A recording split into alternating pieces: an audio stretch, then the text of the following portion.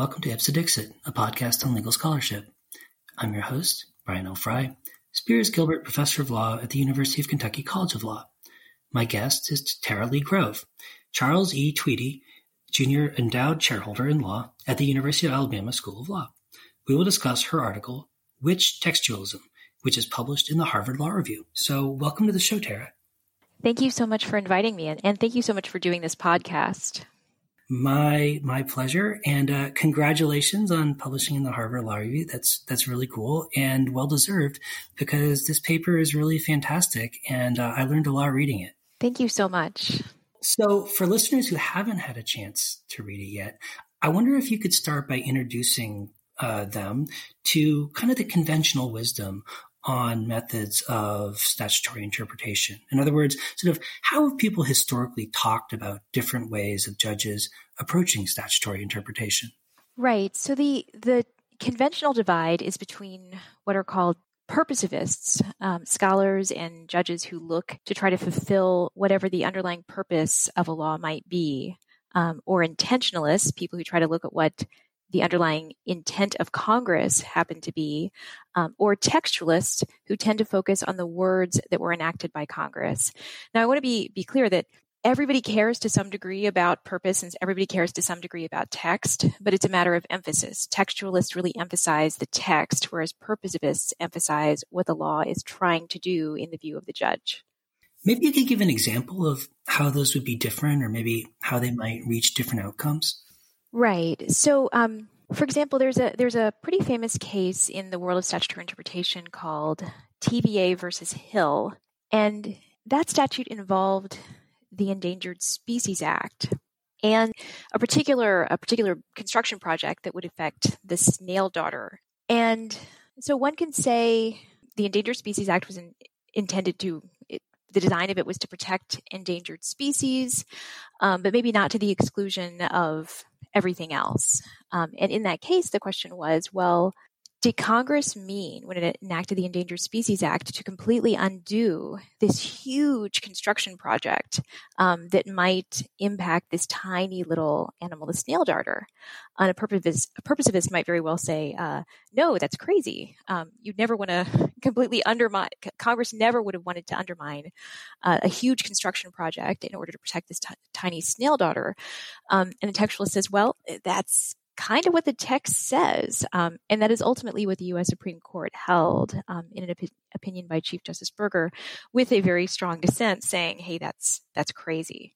So you can have situations where textualists would say, "Look, it may not be what we thought Congress was trying to do, but these are the words that Congress enacted. So this is the law that came out of the process with the House of Representatives and the Senate and the President."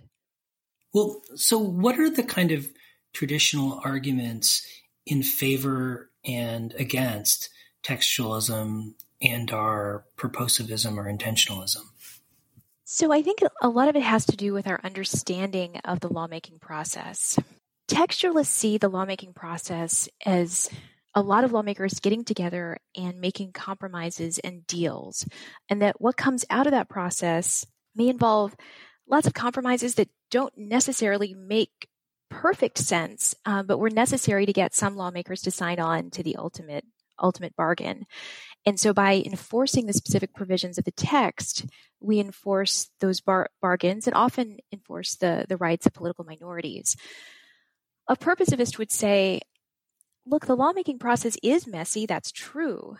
But because of that, stuff just doesn't get done in the lawmaking process. And sometimes courts need to kind of clean it up and to look to what the law was trying to do, even if the terms of the statute don't quite get you there. So it's a broader role for the judiciary in many cases. Historically, there's been this kind of debate or back and forth between textualists and purposivists or interpretivist positions on statutory interpretation. Why is textualism especially important right now? So I think textualism is important because so many members of the federal judiciary are textualists or care deeply about the text.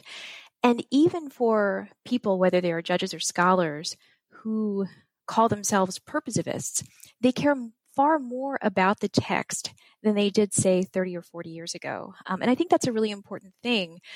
The movement of textualism that got started around the 1980s, modern textualism, it has had an impact not only by convincing lots more people to become textualists, but also by influencing the way that purposivism itself is done with a greater focus on the text. I think an increasing number of judges, though, do call themselves textualists, even though not very many academics call themselves textualists, not yet anyway. Your paper is primarily pointing out and reflecting on a kind of divide within textualism, which I haven't seen discussed very extensively before. I wonder if you could kind of lay out what the distinction you see is and how the approaches differ from each other. Right. So this paper was actually this project was inspired by an earlier project that I did on interpreting presidential directives. In the process of working on that project, I read up a lot on statutory interpretive theory. I taught statutory interpretation very early on in my career. That was a little over a decade ago. But I hadn't focused so much on that. Much of my career has been spent on the judiciary, judicial legitimacy, which also are themes of this paper.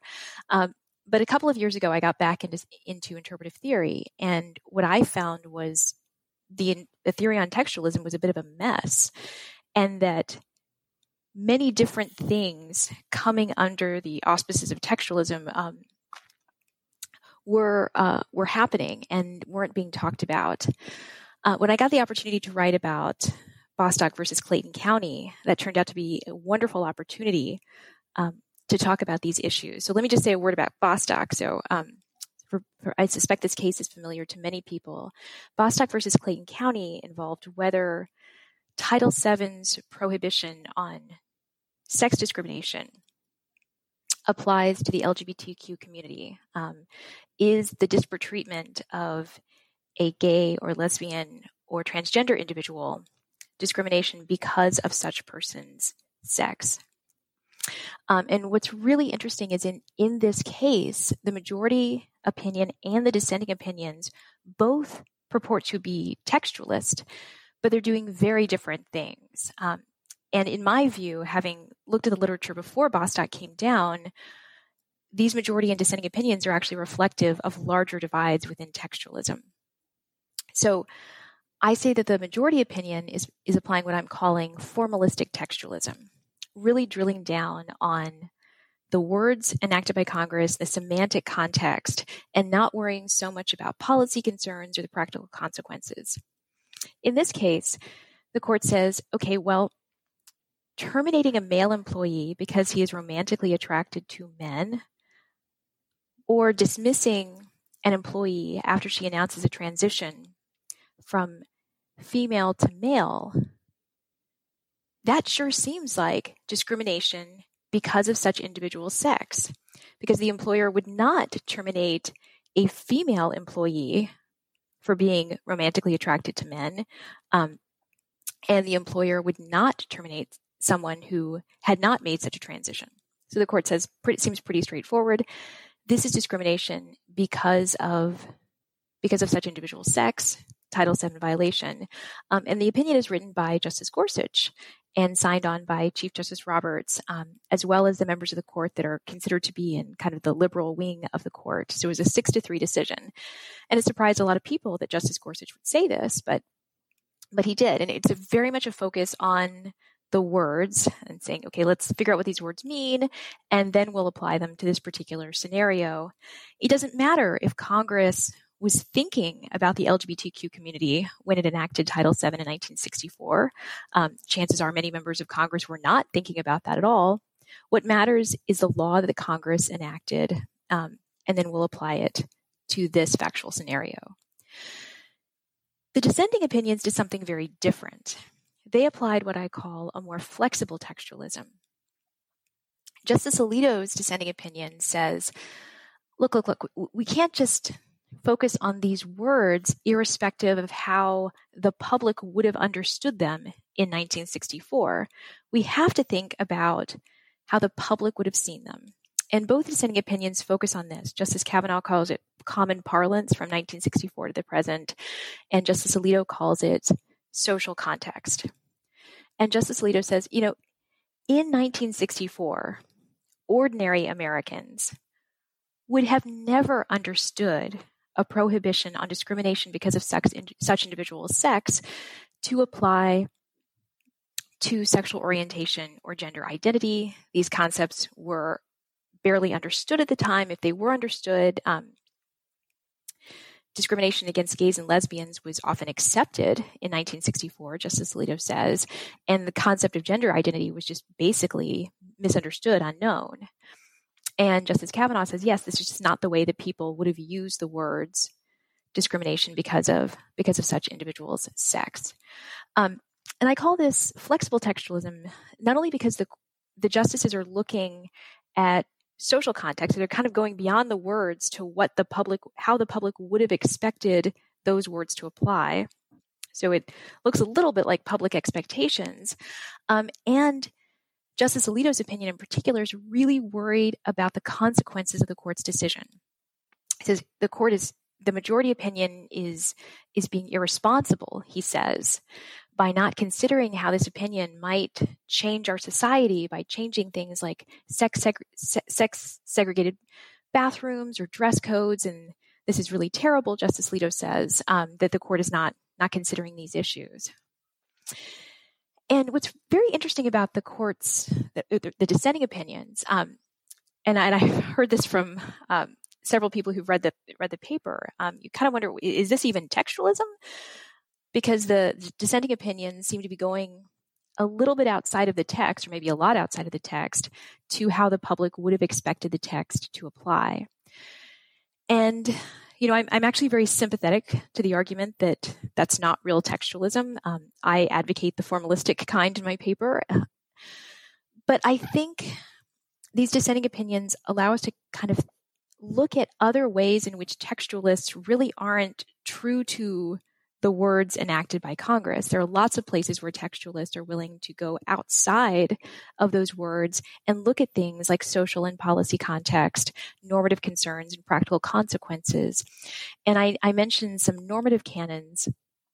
There's a canon called the absurdity doctrine that says if the result would be absurd, then a judge should not enforce it.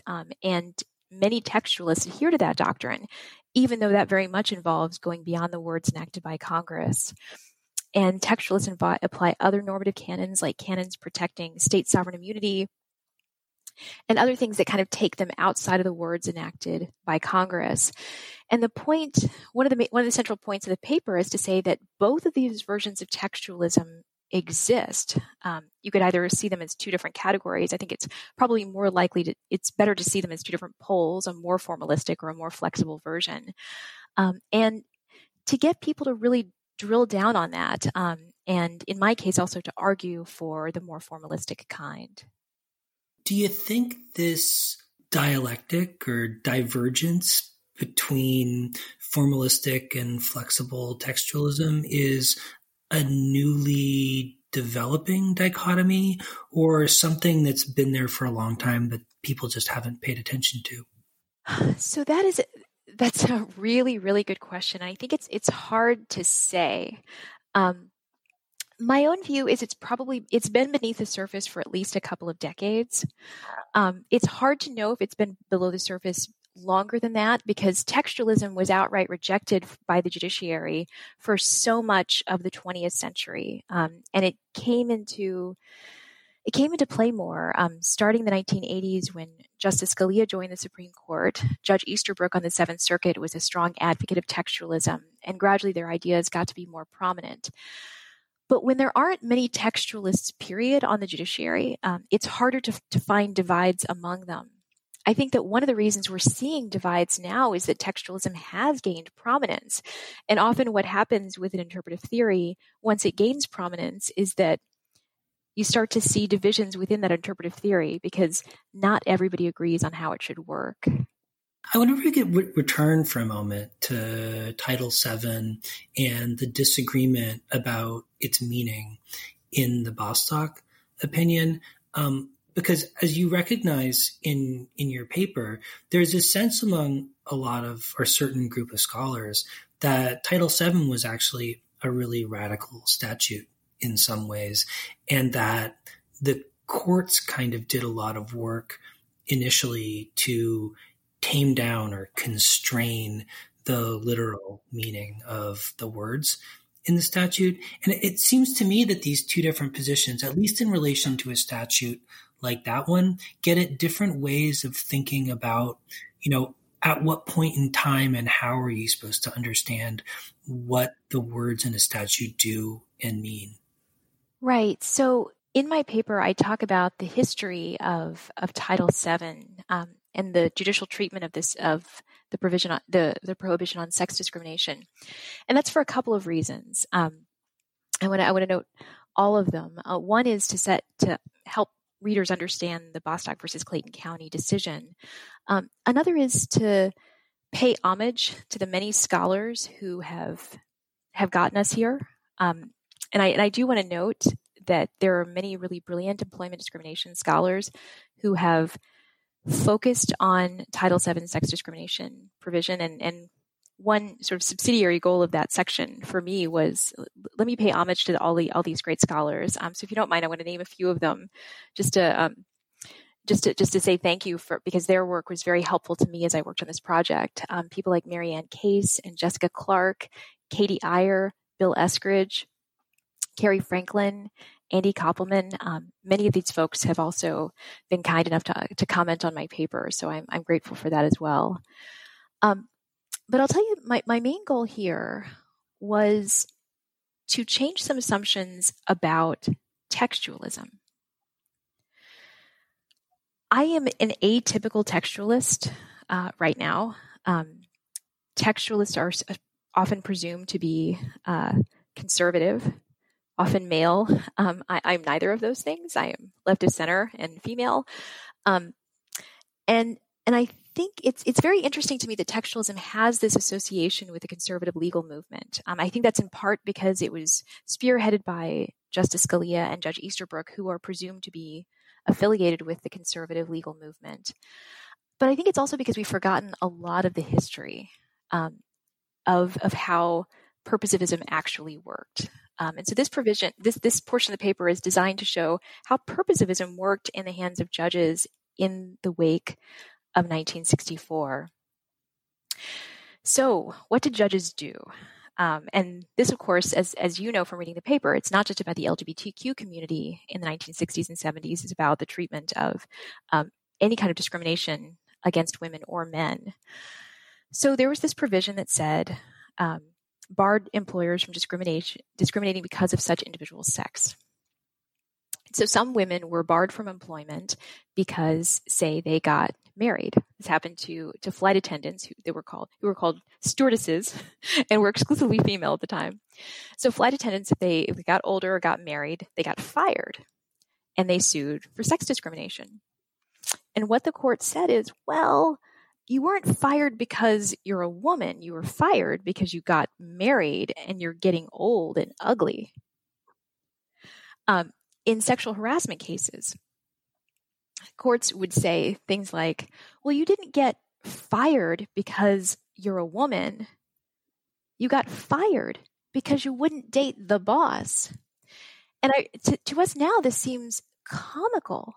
And yet this is actually the way the courts thought at the time. And they thought it in part because of how they perceived the purpose and legislative history of Title VII. They perceived the purpose of Title VII to be exclusively about racial discrimination, that the sex provision was added to Title VII as a poison pill. In fact, I was giving a talk recently, and another speaker described it as a poison pill. And therefore, Congress really didn't mean to do anything with the prohibition on sex discrimination. It was just to throw out there by Southern Democratic senators, Southern Democratic members of Congress who were trying to get rid of the Civil Rights Act of 1964. Now, a lot of scholars, including the ones I named a few minutes ago, have just decimated this argument that the prohibition on sex discrimination was only a poison pill. Actually, if you look at the full legislative history, it's a mixture, right? So there's some legislative history indicating there was a poison pill, and other legislative history indicating that no, actually, members of Congress wanted to change traditional gender roles. And for a textualist, that kind of points to one of the big problems with legislative history, that judges kind of pick out whatever they want to support their positions. But it also points to a problem with purposivism, because the way that judges conceived of the purpose of that law as being about racial discrimination and not other stuff, despite the fact that a lot of other stuff is listed in Title VII, it prohibits discrimination on the basis of race, national origin, religion, and sex. People really, really ignored the overall purpose. And this, of course, created problems not only for men and women who were claiming discrimination based on traditional male-female divides, but also for the LGBTQ community, because there were claims brought by gays and lesbians and transgender individuals and other folks, even in the 1970s, and courts rejected those out of hand as well, saying, well, that's not really what this law was meant to do. Now, what does this tell us? This is actually something I would like to get into in later work. I think there's often an assumption that textualism, as I said, textualism is a conservative methodology and anti-change. And I think that is a misconception. And I think the story of Title VII very much tells us it's a misconception. It is certainly true that law often does not change without social movements. The social movements, that the women's rights movement, the movement in favor of LGBTQ equality, these were huge in influencing the way that judges thought about Title VII. But to make those movements work, we needed to have the text. Congress gave us the words that were necessary for massive reform in 1964. But what we also needed was to convince a lot of judges who in 1964 were, especially in the lower courts, were almost exclusively white and male and from a very different generation of time. They needed to be convinced as to how that law would actually be applied. There are some indications that had courts been more textualist at the time, they might have ruled in favor of more plaintiffs a lot sooner. Now, that's very hard to prove. I can't say that for certain. But I think textualism really can move in conjunction with social movements. Sometimes judges just need to be hit over the head to apply the text appropriately. Well, it seems like Title VII and the Bostock opinion in particular are a really fantastic kind of crystalline example of how the kind of formalistic textualism you're suggesting can be used in service of progressive social change. But for people who care about that primarily, are there any reasons you think to be concerned about textualism and the kind of formalism you're suggesting? Like, are there times when it might not necessarily come out the way that they want? And are there reasons for people in that kind of camp to accept or be comfortable with that approach anyway?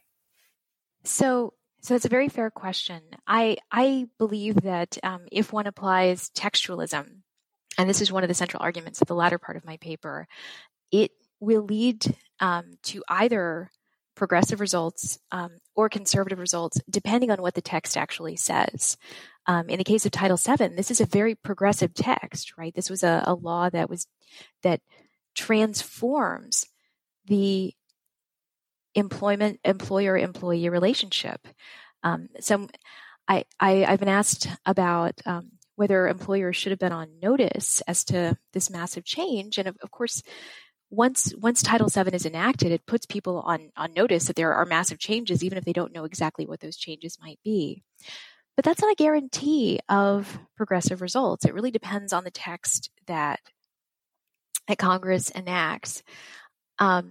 So I think one of the big questions facing the legal community right now, and this is true whether one is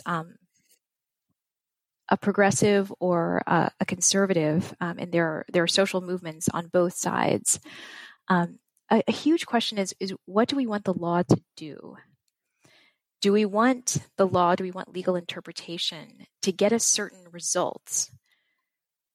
Or do we want legal interpretation, the law, to hew as closely to whatever it is Congress enacted, and to constrain judges to do that, whatever it is Congress enacted, on the understanding that it will sometimes lead to results that make progressives happy and other times lead to results that make conservatives happy?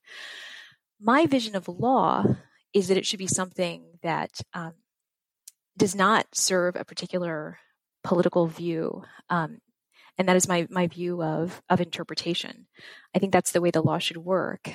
In the latter part of my paper, I argue that actually enhances the legitimacy of the judiciary to have a constraining form of textualism that leads someone like Justice Gorsuch to issue a result that makes progressives very happy in a case like Bostock versus Clayton County, but might lead a justice like, say, Justice Kagan to issue an opinion that makes conservatives happy in a different case. To my mind, that's actually a very good thing, and it sort of undercuts the assumption that I think is very prominent today, that presidents and senators can use the Article 2 appointments process to get judges on the Supreme Court and lower federal courts who will do whatever the presidents and senators want them to do, whether this is a Republican president, Republican Senate, or a Democratic president and Democratic Senate. I think that's very problematic for the judiciary. So that's my reason for advocating this type of textualism. Your question is very interesting, though, because one of the things that has come out of Bostock is a conservative movement backlash against textualism.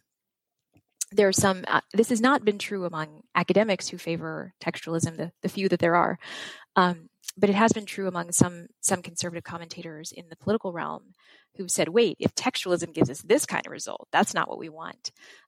And my thought is, well, that was never the promise of textualism. It never promised particular results. But it's very interesting to see that reaction, because I think this really does drill down on a fundamental disagreement about what law should be doing and what interpretive methodology should be doing. And I have my own perspective, but I think others have their own perspectives as well. Well, so one question that was kind of nagging at me a little bit when I was reading the article was, what about absurd results? So you talk about the absurdity doctrine, and I think provides some pretty compelling reasons to think that it was deployed in a maybe somewhat disingenuous way.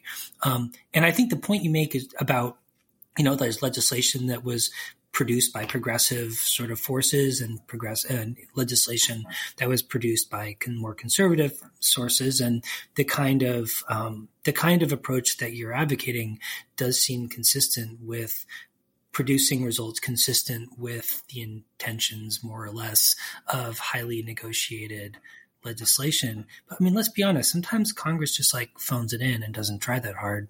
What then? Right. So I think one of the questions that I think people often ask of textualists is, or say about textualism is, well, what good does that do when the text is unclear, when it's ambiguous? And I think there is an assumption that if one is a textualist, one believes that the text always gives clear answers. And I think some textualists have said that in the past. I don't think Justice Scalia always believed this, but there were times when he would say that, well, if I'm applying the text, then I'm always going to know the answer, or often going to know the answer. That is not my view. I actually do think the text was clear in Bostock versus Clayton County. I think it is clear in other cases. I think it is clear in a case like TVA versus Hill. Another famous case in statutory interpretation is Holy Trinity Church, which involved a statutory provision that prohibited people from employing foreigners and undocumented individuals. And yet the court said, well, that doesn't apply when a church wants to get a pastor over from England, which was contrary to the text. But the court said, well, Congress didn't intend to mess with pastors. I think there are situations where the text is very clear. I think there are also plenty of situations where the text is not clear. So then what do you do? And then we get into questions about, well, who gets to answer the question? And these are questions about deference to administrative agencies, or do federal courts basically have federal common law making authority? I am quite comfortable actually with deference to administrative agencies. I think that is not a view of all textualists, but I'm quite comfortable with that. So my thought is, if the text is unclear, there may be another entity that can answer the question. And if there isn't, then it may be that the courts actually have federal common law making power or duty in order to resolve cases.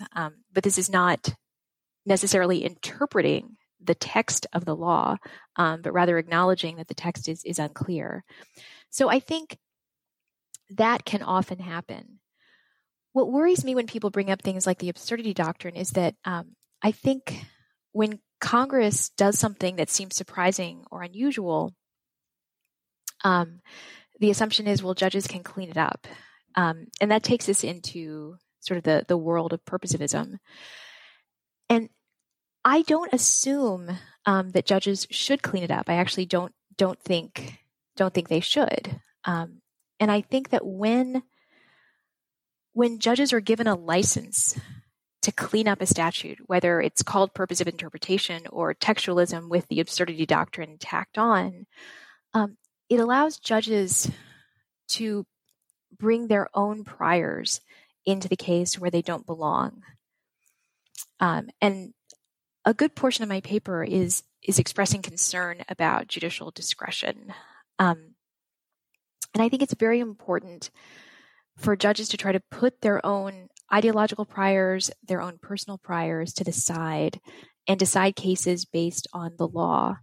And that's in part because, judges are not representative of the broader public, right? They come from a certain segment of society that doesn't necessarily relate to all of society. And I don't think that judges should be bringing their personal predilections into the legal analysis.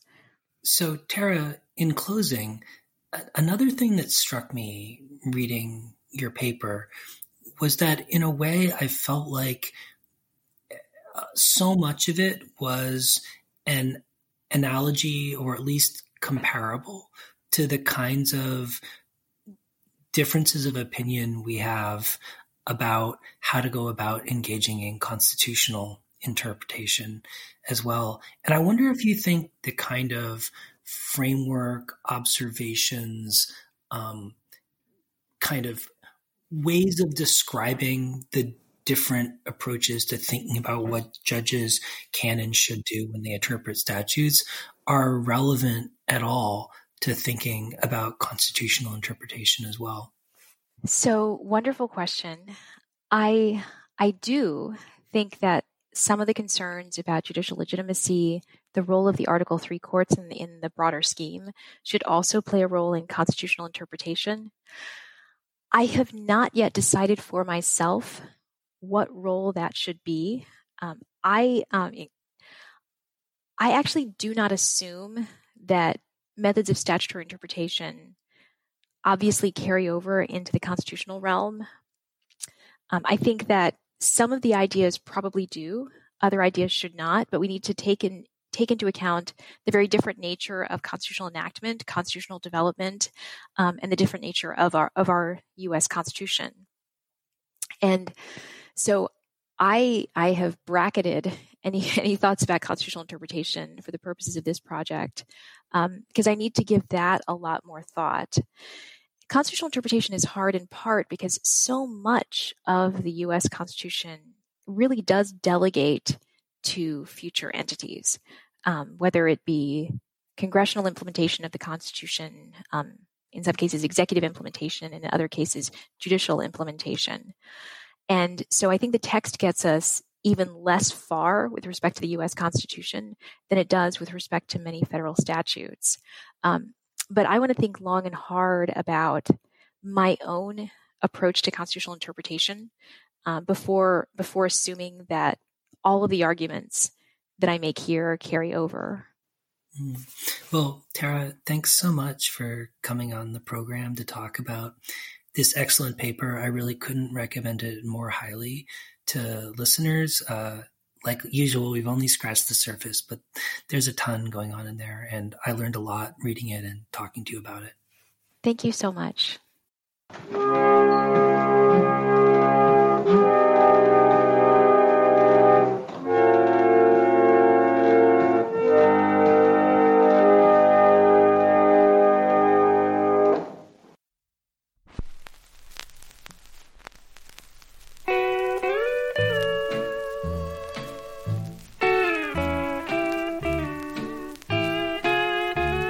Words can cause a love to tumble. Jealous words are so unkind. Words can cause a heart to stumble, or they make of time. Words are sweet when your love speaks them with your heart and with your eyes. Words can make your darling happy, or they make your darling cry.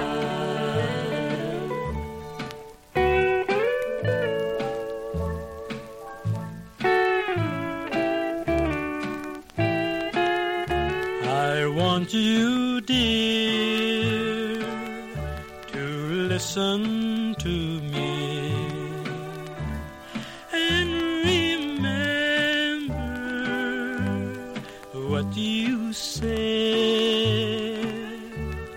when you spoke those words in anger.